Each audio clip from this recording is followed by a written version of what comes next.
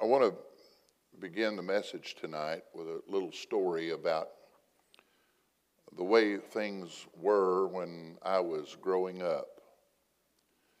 That's been a long time ago, but I can remember quite a bit about it. And it involves in particular a little boy's hiding place. I don't know if any of you, as you were growing up, had a hiding place or not, but I did have. Mine was a cardboard box, an ice box, not a refrigerator, an ice box came in that cardboard box. And my parents had allowed me to have it, and I put it under the back porch.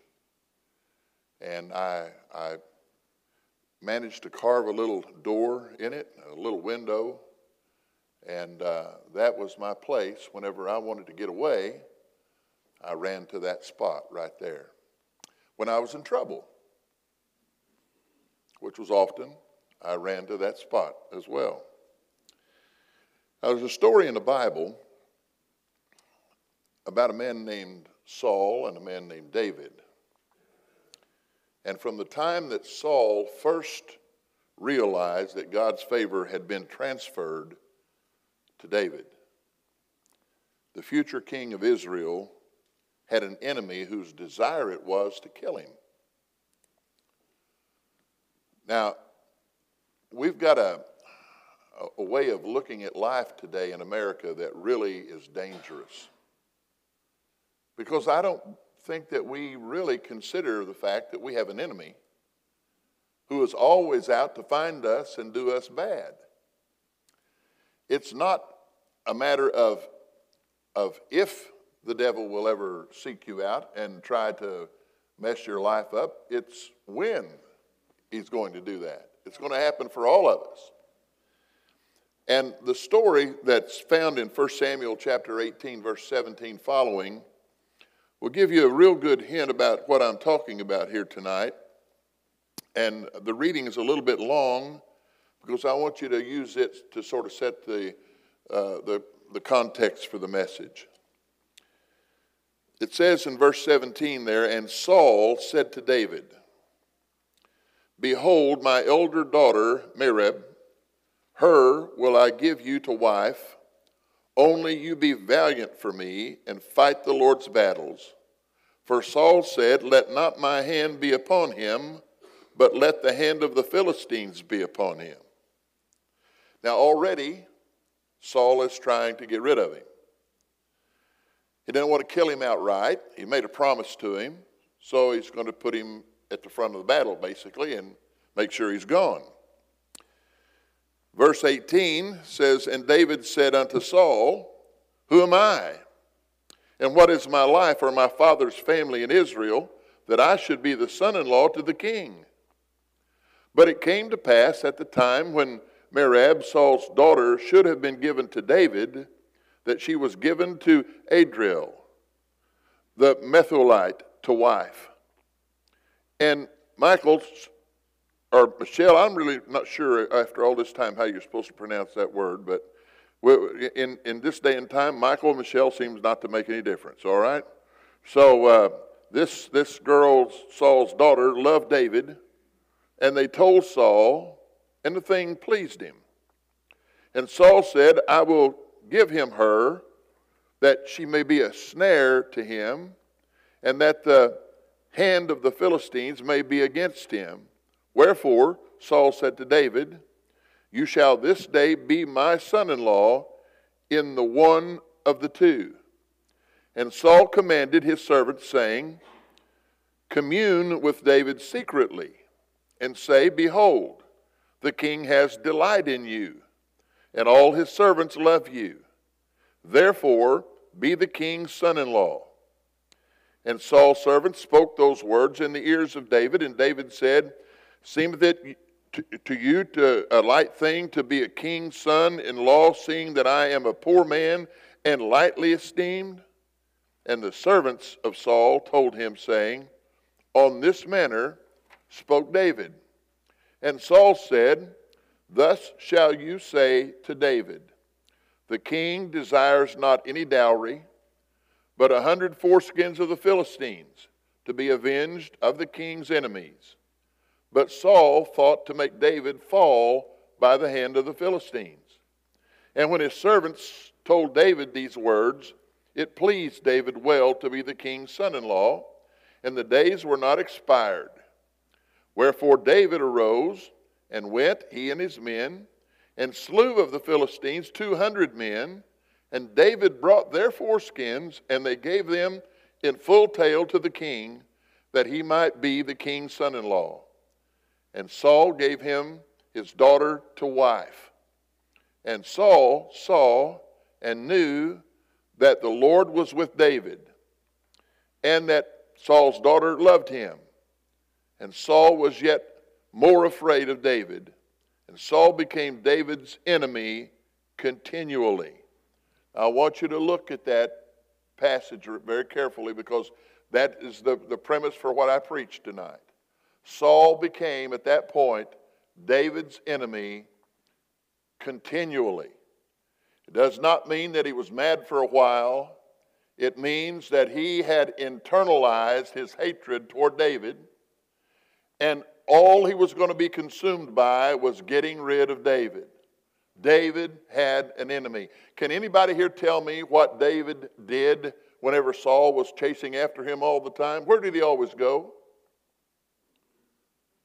He went to the hills. He went to the mountains. If you'll read the scriptures carefully, you'll find him hiding out in a cave somewhere, and caves are usually found in hills and mountains, okay? Now, here's the thing that strikes me about this so far. It is that David knew from that point on that the enemy was after him. If you'll look at the 30th verse, it says, Then the princes of the Philistines went forth. And it came to pass after they went forth that David behaved himself more wisely than all the servants of Saul, so that his name was much set by, spoken about a lot. Chapter 19, verse 1 says, And Saul spoke to Jonathan his son and to all of his servants that they should kill David. But Saul's son, delighted much in David. And Jonathan told David, saying, Saul my father seeks to kill you. Now therefore I pray you, take heed to yourself until the morning, and abide in a secret place and hide yourself. He said, David, find yourself a hiding place. Some place where the enemy cannot get to you. Now, before I try to preach tonight, I want you to hear again, you have an enemy who has sworn to kill you. He wants you gone. You say, well, he's not interested in me anymore. I've already been saved. Well, he knows that you have the potential to harm his desires, because you have the potential to bring other people into the kingdom of God and get them safe from his clutches, so to speak. So he really has an enemy of everybody in this room tonight. And my advice to you is to begin right now to think with me, where would you hide? Where are you going to hide? The devil is after you. There's no doubt about that. Look around you tonight. Parents, you think everything's safe because you're raising your kids the way that you're raising them? I got news for you. They're going to enter a world one of these days where they're going to be confronted by teachers and peers who will do everything in their power to tear them down. And it's not going to be those people's own volition. It's the devil who controls them and uses them as a toy to do that very thing. It is a dangerous world for young people as they go out into it. It's a dangerous world for everybody, for families tonight. Families torn apart like you would not believe tonight. And it's not because people are so just stubborn and ornery that they don't want to get along. It's because the devil knows the ways to open the door to destroy them. He's out to get them constantly. And they all need a hiding place. You need a hiding place. Where are you going to hide tonight? You know, I can't remember every little detail in my early life. And sometimes I have real trouble remembering those peaceful times of my adolescence. I I know there were some, but I just don't remember them very well. I tend to recall the highs and the lows of those days. Y'all, if you've been here a long time before, you know that I'm the guilty party that burned down my family's outhouse when I was just a little bitty boy. So I entered the world of sin very early on. And I can remember those things because that example was before me all the time. My parents told the story over and over and over, so I can't forget that. There are other things that I can't forget. I can't forget the day that a man knocked on the door and had a telegram for my parents that my little brother had just died. I never thought that there would be a day so dark, so hurtful, that the brother who was closest to me, I was the oldest of 5, but that brother had just died. You can't forget things like that. I can't forget the excitement when I was a little fella that my daddy one day brought home a motorbike. And I thought, wow, this is really going to be neat, until I found out the motor didn't work.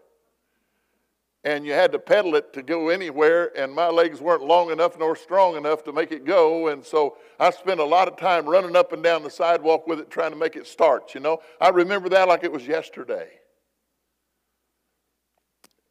And the day-to-day things, they're hard to remember.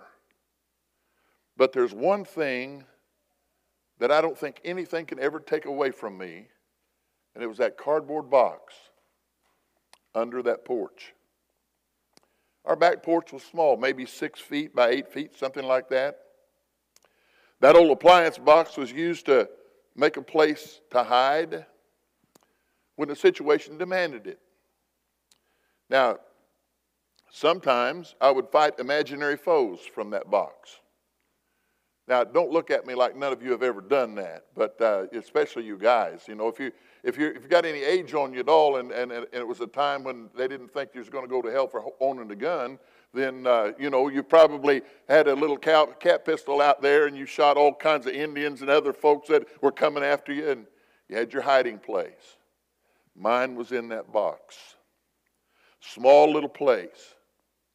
I'd run to the hideaway for a quiet reflection sometime. You say, well, you were a kid. How would you have a quiet reflection? I was in trouble all the time. And so every once in a while, when you really were in trouble bad and you got punishment for it, you just needed a place to go be by yourself for a while, you know. Besides that, I didn't want the other boys in the neighborhood to know I cried like that. Now, my mother was the bionic woman, the real one. She had something that, it was a strap.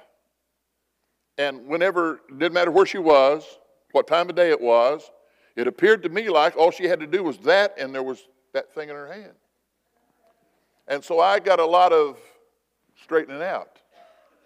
And I'd go in that little box. And when I went in that box, my mother would come looking for me. She wouldn't come all the way down to look in the box. She'd stand on the porch and she'd say, John, are you in there? And the first time she did that, I said, nope. Never tried that one again. Amen. She'd say, John, come out of that box.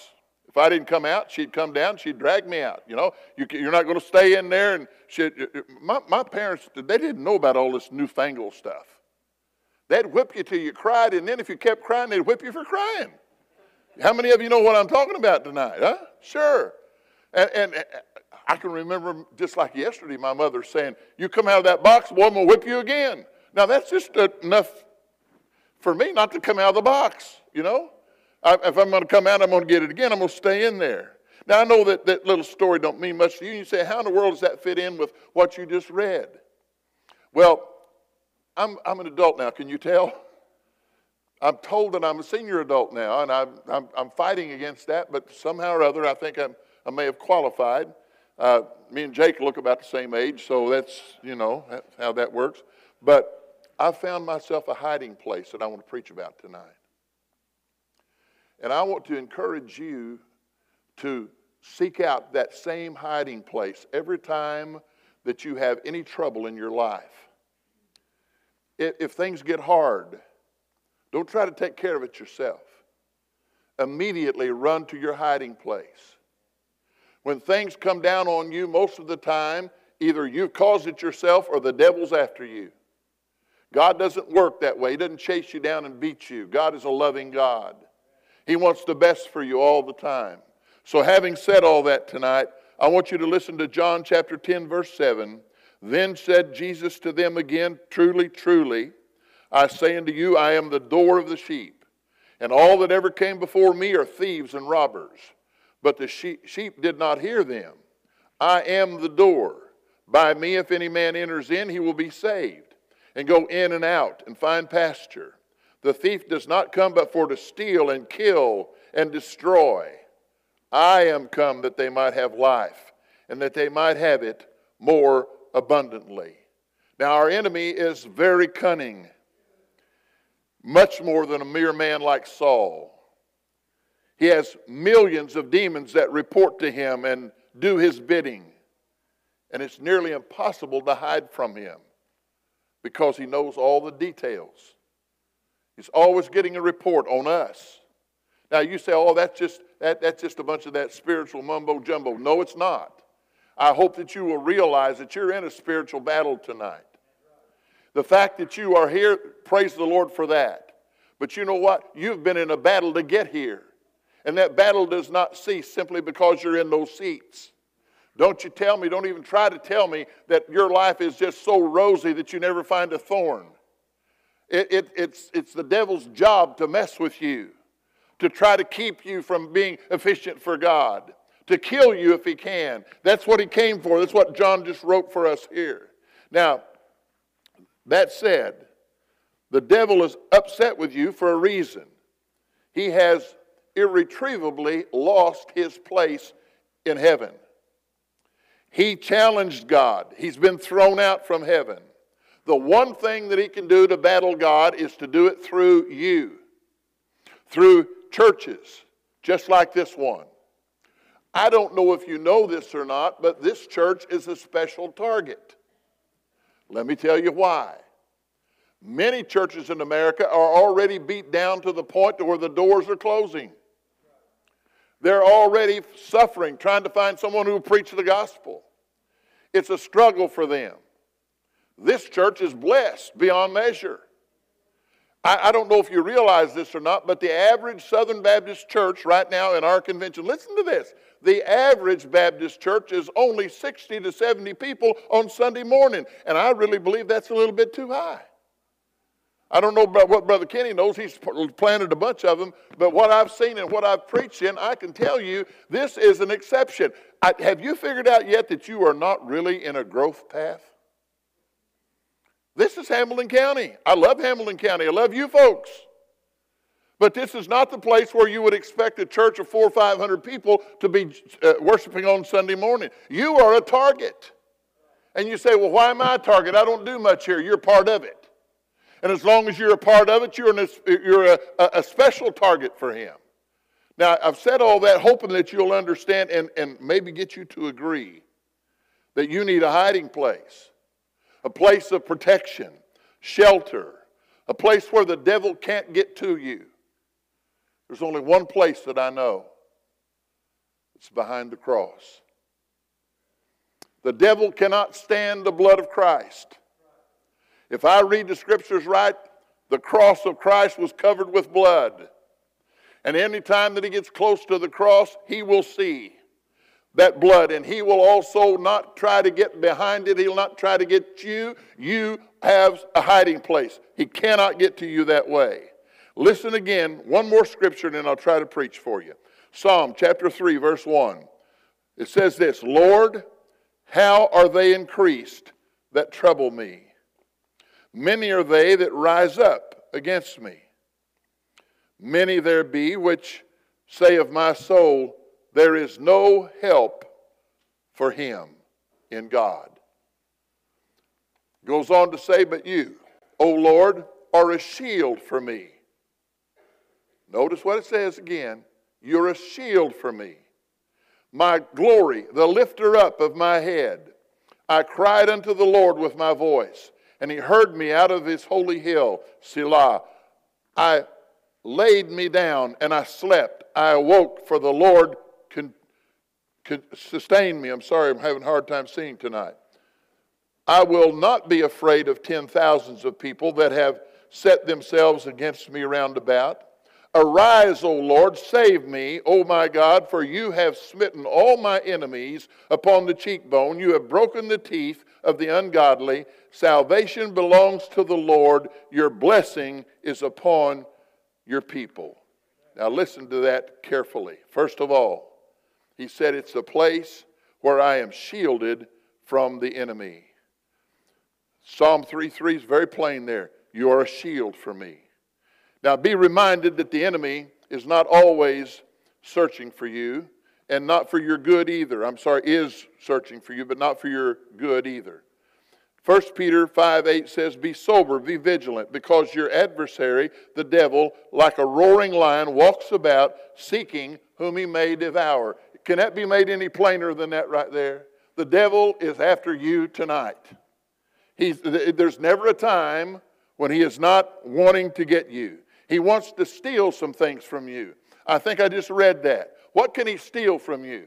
Well, let me tell you what I've seen in Baptist churches. I don't know how many of them you've been preaching in, Brother Kenny, but let me tell you something about what I've been seeing. I've been seeing some of the most stone-cold faces on the face of this earth. Folks don't have joy. There's no happiness in them.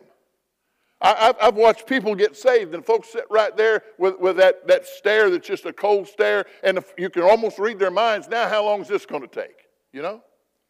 Instead of saying hallelujah, praise the Lord, jumping up and down, shouting a little bit like they used to do years ago, the joy has been taken out of people.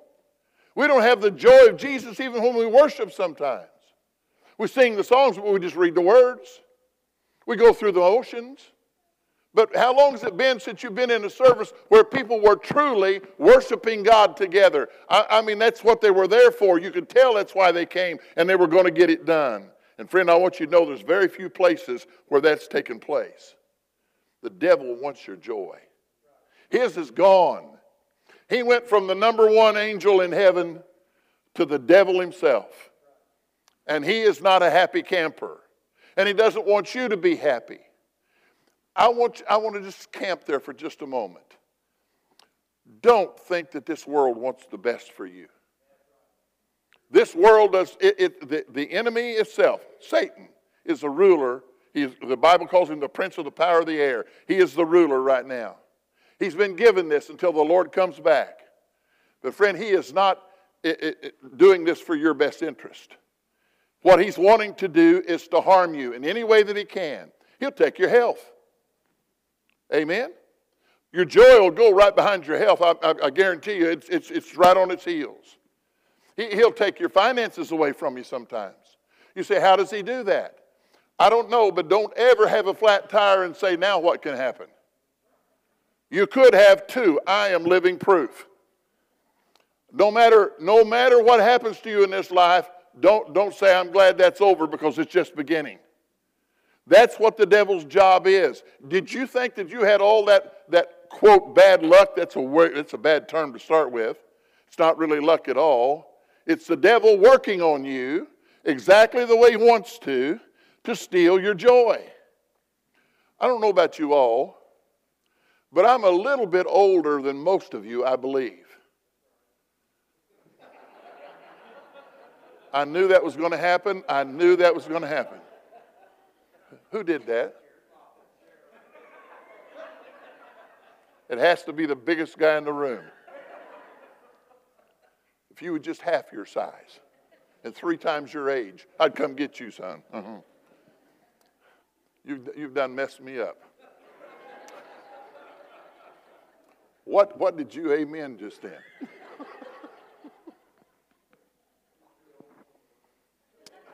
That what? I'm sorry? Thank you. And as the almost oldest one in the room, I'm not going to look around because you might figure out who the oldest is, but I would almost challenge anybody in the room to keep your joy when you have 3 fatal diseases. You know how you do it? Every time you start to feel this much sorry for yourself, you go hide behind the cross. And when the devil comes against you and you hurt, things don't work the way that you want them to, behind that cross you can say, devil, get out of here. I don't want to talk to you anymore. You just go on your way. You're not going to get to me today. I know in whom I believed, and I've got the joy of Jesus, and you cannot have it. Friend, you are declared to be the apple of God's eye. He wants you to be happy. He does not want you to be the way many Baptists appear tonight. Now, I know that you all are the cream of the crop. You all look pretty good, right? But nonetheless, there's one or two of you that could probably use a little facial exercise. You know what I'm saying? You say, well, Brother John, you don't smile that much. Well, there's a reason for that. And you ask me later on, I'll tell you what it is.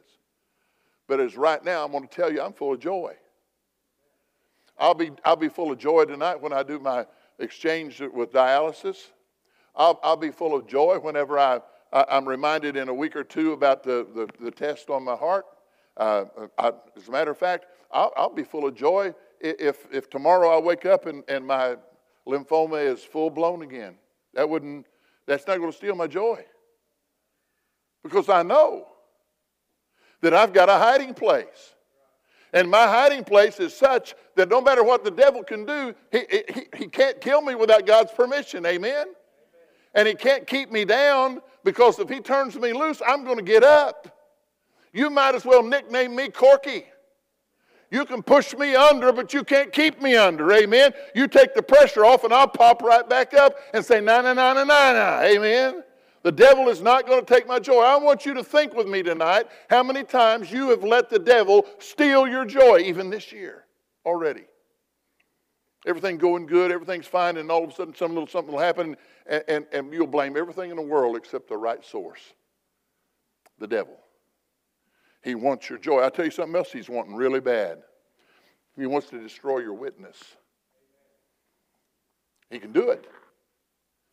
All you got to do is succumb to his temptation just a little bit. And the witness you have right now can be gone, wiped out, just like that.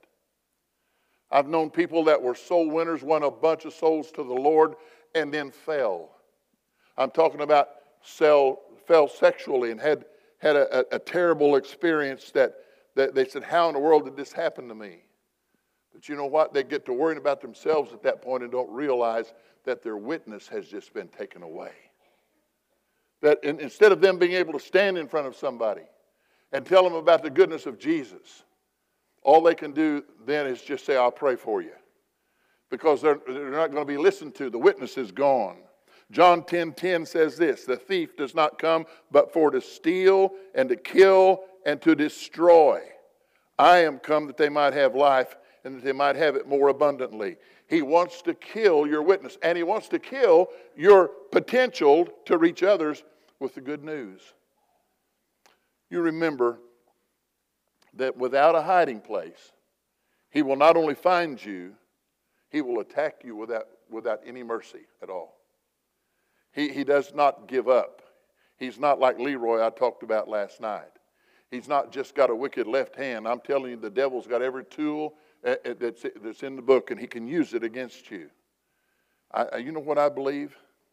I believe that wherever you go to get away from the devil, it ought to be safe and secure from all alarm. You ought not have to worry about this all the time. And the only place that I'm sure of that you can have like that is to know your right location, and that is to hide behind the cross. This is where Jesus died. This is the sacrifice that was given for my sins. You cannot have me. God's already got me. Secondly tonight, the hiding place is where I am sustained by the one above. There's somebody above me looking down on me. He knows exactly what I need. He knows what you need. He knows where you've hidden. You know, a lot of people will try to hide behind worldly things. They bring their own stuff to the fight, and they say, let's fight now. I know how to handle this. I've been to this school or that school, and I know how to handle this. I know about psychology and all this sort of stuff, but let me tell you, friend, none of that stuff will help you when the devil is really relentless after you. The only place that you can run to is the safety of Christ and his sacrifice at the cross. You know, the first place a child of God should seek in a time of trouble or trial is behind the cross. But where do we usually go? Let me ask you, what do we usually do? The first sign of trouble, we try to fix it. And when we fail, what do? Then we run to the cross. But we run all bloodied up. We run when we've been beaten to a pulp. Our effectiveness is gone. But yet now we go and hide. I see this a lot when people are going through marital problems. And folks will fight each other and go through all kind of stuff like that. And then they will come at the last moment. One of them will be really remorseful about what has happened, and they'll be in an altar, and they'll be saying, God, please fix this. You know, God is the fixer, but he ought to be the first choice to fix things. He ought not be what's left over. He ought to be the one that we run to immediately. You know, Satan's demons, they know what happened through Jesus on the cross. There's no doubt about that. And they have no desire to come close to the place where they thought they had won the battle and then found out they didn't. I think all they found out was that God's power was a lot more than what they'd ever dreamed. And you know what? That cross is a symbol for us tonight. You can't go find that piece of wood anywhere. But boy, what does it stand for? How many of you tonight, if you're really pressed, would just admit that though you be saved,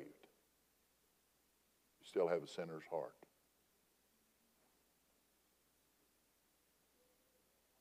I wonder. You say, are you sure about that, Brother John? Oh, yes. I've been living a long time. I've been trying hard a long time. But I can become a sinner with a trip to Walmart. It can happen driving down the road. And somebody takes my parking place. Boy, you all look so innocent right now. None of you ever do those sort of things. Never, never, never. You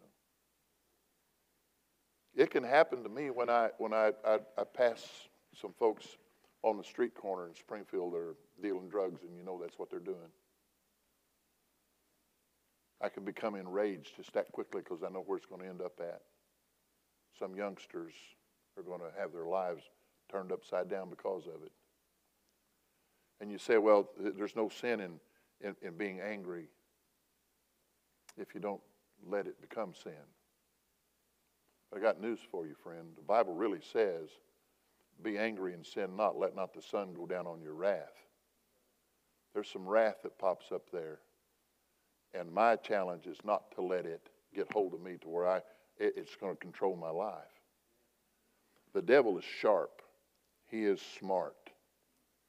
He knows how to do things to get to us, to take away our effectiveness, but he cannot stop us from being sustained from above. The one who lives above us knows all that's happening to us, and he's protecting us every minute of every day if we just call on him. Now listen very carefully. It is that cross that guarantees me that I am kept by the power of God. 1 Peter chapter 1, verse 3 says this.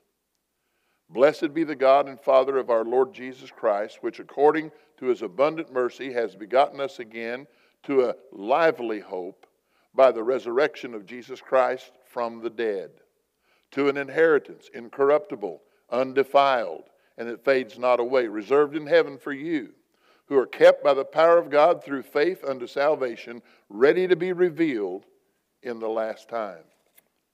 Wherein you greatly rejoice, though now for a season, if need be, you're in heaviness through manifold temptations.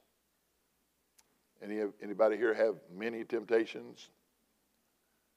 That the trial of your faith, being much more precious than of gold that perishes, though it be tried with fire, might be found unto praise and honor and glory at the appearing of Jesus Christ.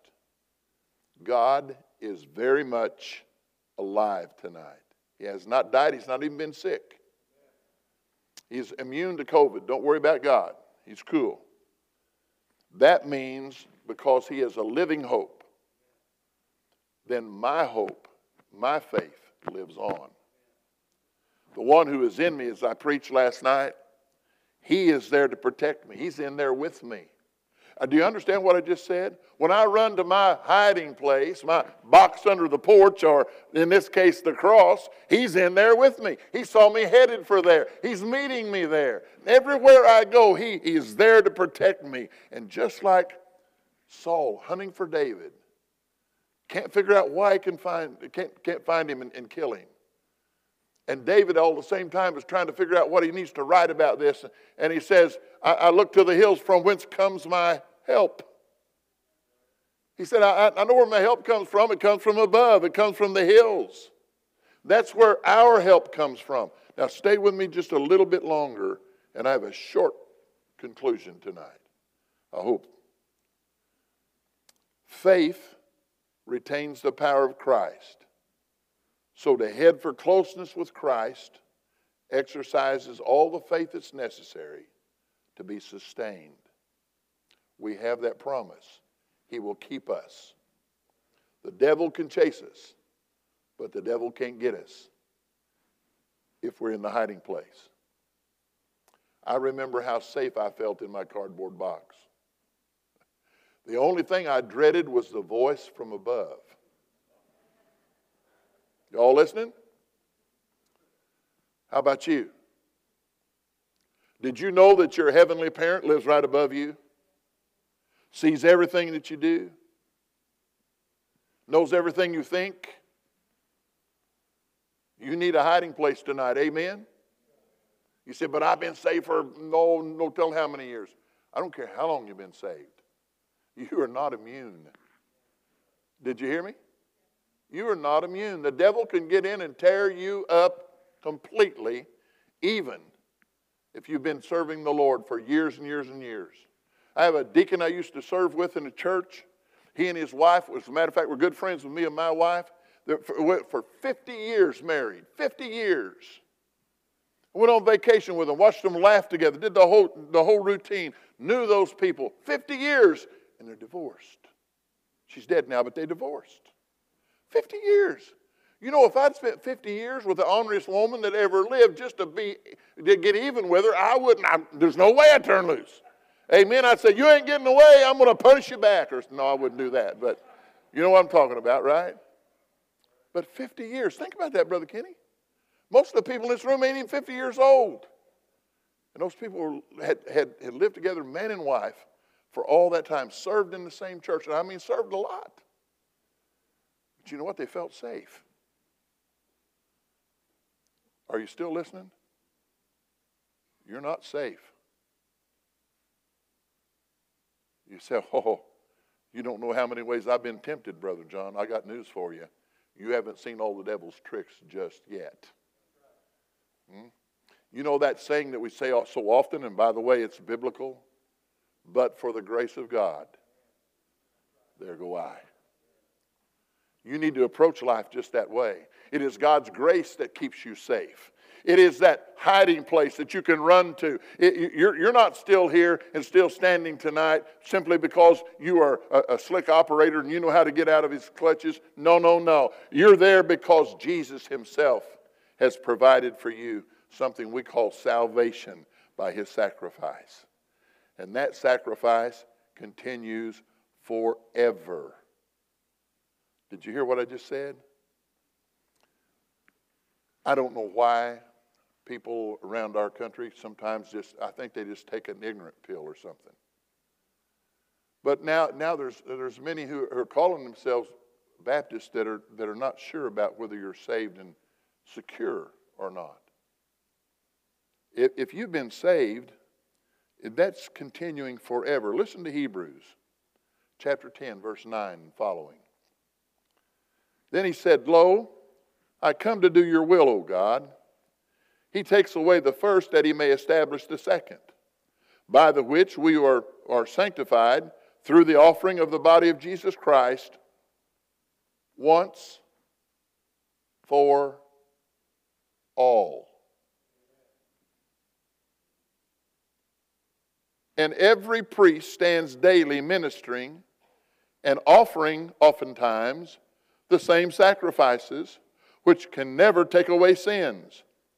But this man, after he had offered one sacrifice for sins, plural, forever, sat down on the right hand of God, from henceforth expecting until his enemies be made his footstool. For by one offering he has perfected forever them that are sanctified. Do you see that? Now, I don't know how you can argue against that. I can give you 100 more verses that will support that. But that right there just tells me plain and simple that one offering, he perfected us forever. I want you to look at your neighbor right now and say, you know what, you're perfect. You've been perfected. I know you won't do that. Some of these young people will, but you older folks are saying, this is silly. All right? No, I talked about this last night. You've got to start seeing yourself different. God has saved you and perfected you, and he did that forever, and here's the way he does it. There is a place the devil can't come and get you. You stay in the shadow of the cross, and he cannot get there. He will not come near that place. It is the worst place that he had ever imagined in his life. The place where he orchestrated Christ to be on the cross, and then 3 days later, watched it as Jesus came out of the tomb and took captivity captive, headed for heaven, saying, I'll be back. I'm coming back one of these days. I can see the old devil right now, every day getting up and shaking and trembling, saying, Jesus is coming back. We got to get him fast. Let's go get him while we can. He's got an urgency about him that we don't have as a church, because we don't see that we got an enemy, and he's after us. Brother Jake, you got a problem I never did have. God gave you pretty eyes.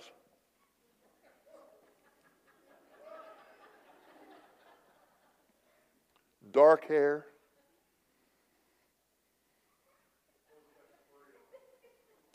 Smiles and the room lights up. Oh, see the look I'm getting right now. You know the devil's alive. Seriously. Men like this are a target. I'm pretty safe. That's a target. Do you ever consider that you need to pray for this man all the time? And for that reason, too. You say, oh, people, no, there's somebody like Jake could never be got to. That's what they said about Johnny Hunt. But they were wrong. There's none of us above temptation. It's just if we get in the right place at the right time, the devil manipulates things. Pray for this man. Pray for each other. Have you ever been in a situation where you've seen something that looks like, hey, I see something getting ready to happen here. I don't know if I ought to say something or not? Well, if you love each other, you need to figure out a way to say, hey, be careful, be careful. The old devil will be right on your heels before you know he's there. And if you're not hiding in the right spot, if you're not looking to the cross for your safety, the devil knows that. If you're self-reliant, he loves you. The devil really loves you, because you'll try everything on your own before you call on the power of God. Our God is a powerful God. Did you know that? You heard me say last night briefly that I'd spent 7 months on my back in a hospital room, totally paralyzed, told I'd never walk, told I would probably never regain my voice. I just had to whisper all the time. I'm almost 80 years old. You have any trouble hearing me? No. And you know what? I can't walk one of them lines. If they stop me for being drunk, I'm done for. Because I'd be just wobbling all over the place. I will grant you that. But I can still climb the steps. I can still preach the word. Don't tell me God's not alive and can do anything for you. He really can. Run to the cross. Run to the source. Run to a place where the devil will not be able to get to you and mess you up. And just realize that he's trying to do that all the time. We are perfected by the eyes of, or in the eyes of God, and because of that, he's not going to let anything happen to you while you're depending upon him. By grace, faith continues forever. Things are bad. If you think they're not, just watch the news. You might not want to watch NBC or CBS or one of those kind. You probably won't ever get the news there. But find some news, reliable news, and you'll find out this world is in a mess. But grace. How many of you are really glad tonight? Really glad that you're under the grace of God. Hallelujah. Isn't that awesome? His grace has got us covered. And no matter what the devil does, he can't take you. You belong to somebody. And he's already in the box. He's already where you expect to go to find the peace and safety that you need. You say, Brother John, that's not the normal revival message we've heard you preaching. You're right. I don't even like preaching about the devil this way. But I'm positive of this. He is roaring tonight, just like the lion. He's seeking whom he can devour. And you are a target. And if you want to prosper yourself as a church, you personally, you figure out that you need to run to that place of safety and stay there. You say, how long do I stay? Don't come out. Don't come out. You say, well, what if I hear a voice telling me to come out? Test the spirits. See what manner they are. Because the old devil is slick. He is sharp. He knows how to do those sort of things. You know, I don't know about you, but I'm looking forward to what verse 13 said there in Hebrews 10. He said, they're all going to be a part of his footstool. Now, I'm hoping that the Lord will permit me to think like this. I have in my mind a day in heaven when everybody's gathered together there. Jesus is letting the Father know, this one's mine, this one's mine, this one's mine. I died for that one. But all of his enemies, all of God's enemies, are going to be made his footstool. That literally means he's going to be trampling on them. He's going to be victorious over them. God himself is going to fight against them. And when it comes to the devil and his crowd, those demons that have troubled me so much, I don't think I'm going to be able to keep from shouting whenever he's handing that out. When I see them start to get down and him get on, I think I'm going to say hallelujah. You say, well, I don't think you'll be that way, Brother John. You might be right. I might be sin. I might be treading on real thin ice right there. But let me tell you something. Unless the God in heaven tells me don't do it, I'll probably do it. Because I hate that devil. He has messed me and some of my friends totally up at different times in our lives. He's taken loved ones away from me. He's taken some of my friends and destroyed their lives. I do not like the devil. I don't just dislike the devil. I hate the devil. I hope that he gets what he deserves, and I know that he will. I want to see the day when he's cast into the lake of fire for all the trouble that he has caused. Church, here's what I'm asking you to do tonight. Rally together. See yourself as in a battle. It's not just about filling a beautiful church like this. That's awesome. And it's wonderful that you have people saved and baptized. That's awesome. But that's not what it's all about. You're in an army. And you're saved to fight against the devil and his army. So come together and say, let's take Hamilton County and the surrounding area. But let's do it for Jesus. Let's do it not for attention for ourselves, but for the kingdom of God right here on this hill. 1820 you all started as a church. Abraham Lincoln was what, 6 years old? Whenever this church began. It's been through lots of stuff.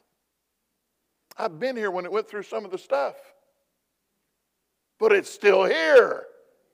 You're still here. You're evidence that God wants you to keep on fighting and fight the devil with everything in you. Don't let him destroy you or your family or your church. Keep together in the battle against him. Now maybe it'd be hard for you tonight to respond to an invitation. I don't know. But if you've never asked Jesus into your heart, you can't run to the cross until you've kneeled at the cross. Until you've asked the Lord into your heart. That's not a hiding place for you. That'll be a place that'll scare you to death when you get close to it.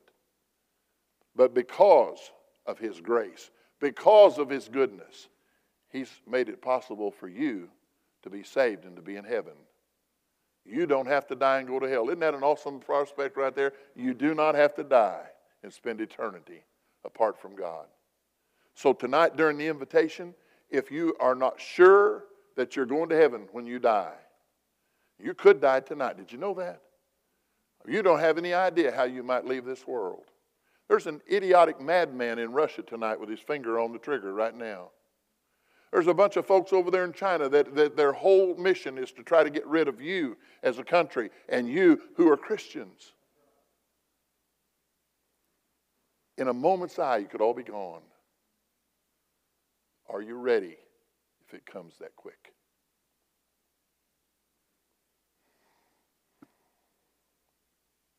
You should be. Because heaven is real, and so is hell. And it's a place that you cannot escape from.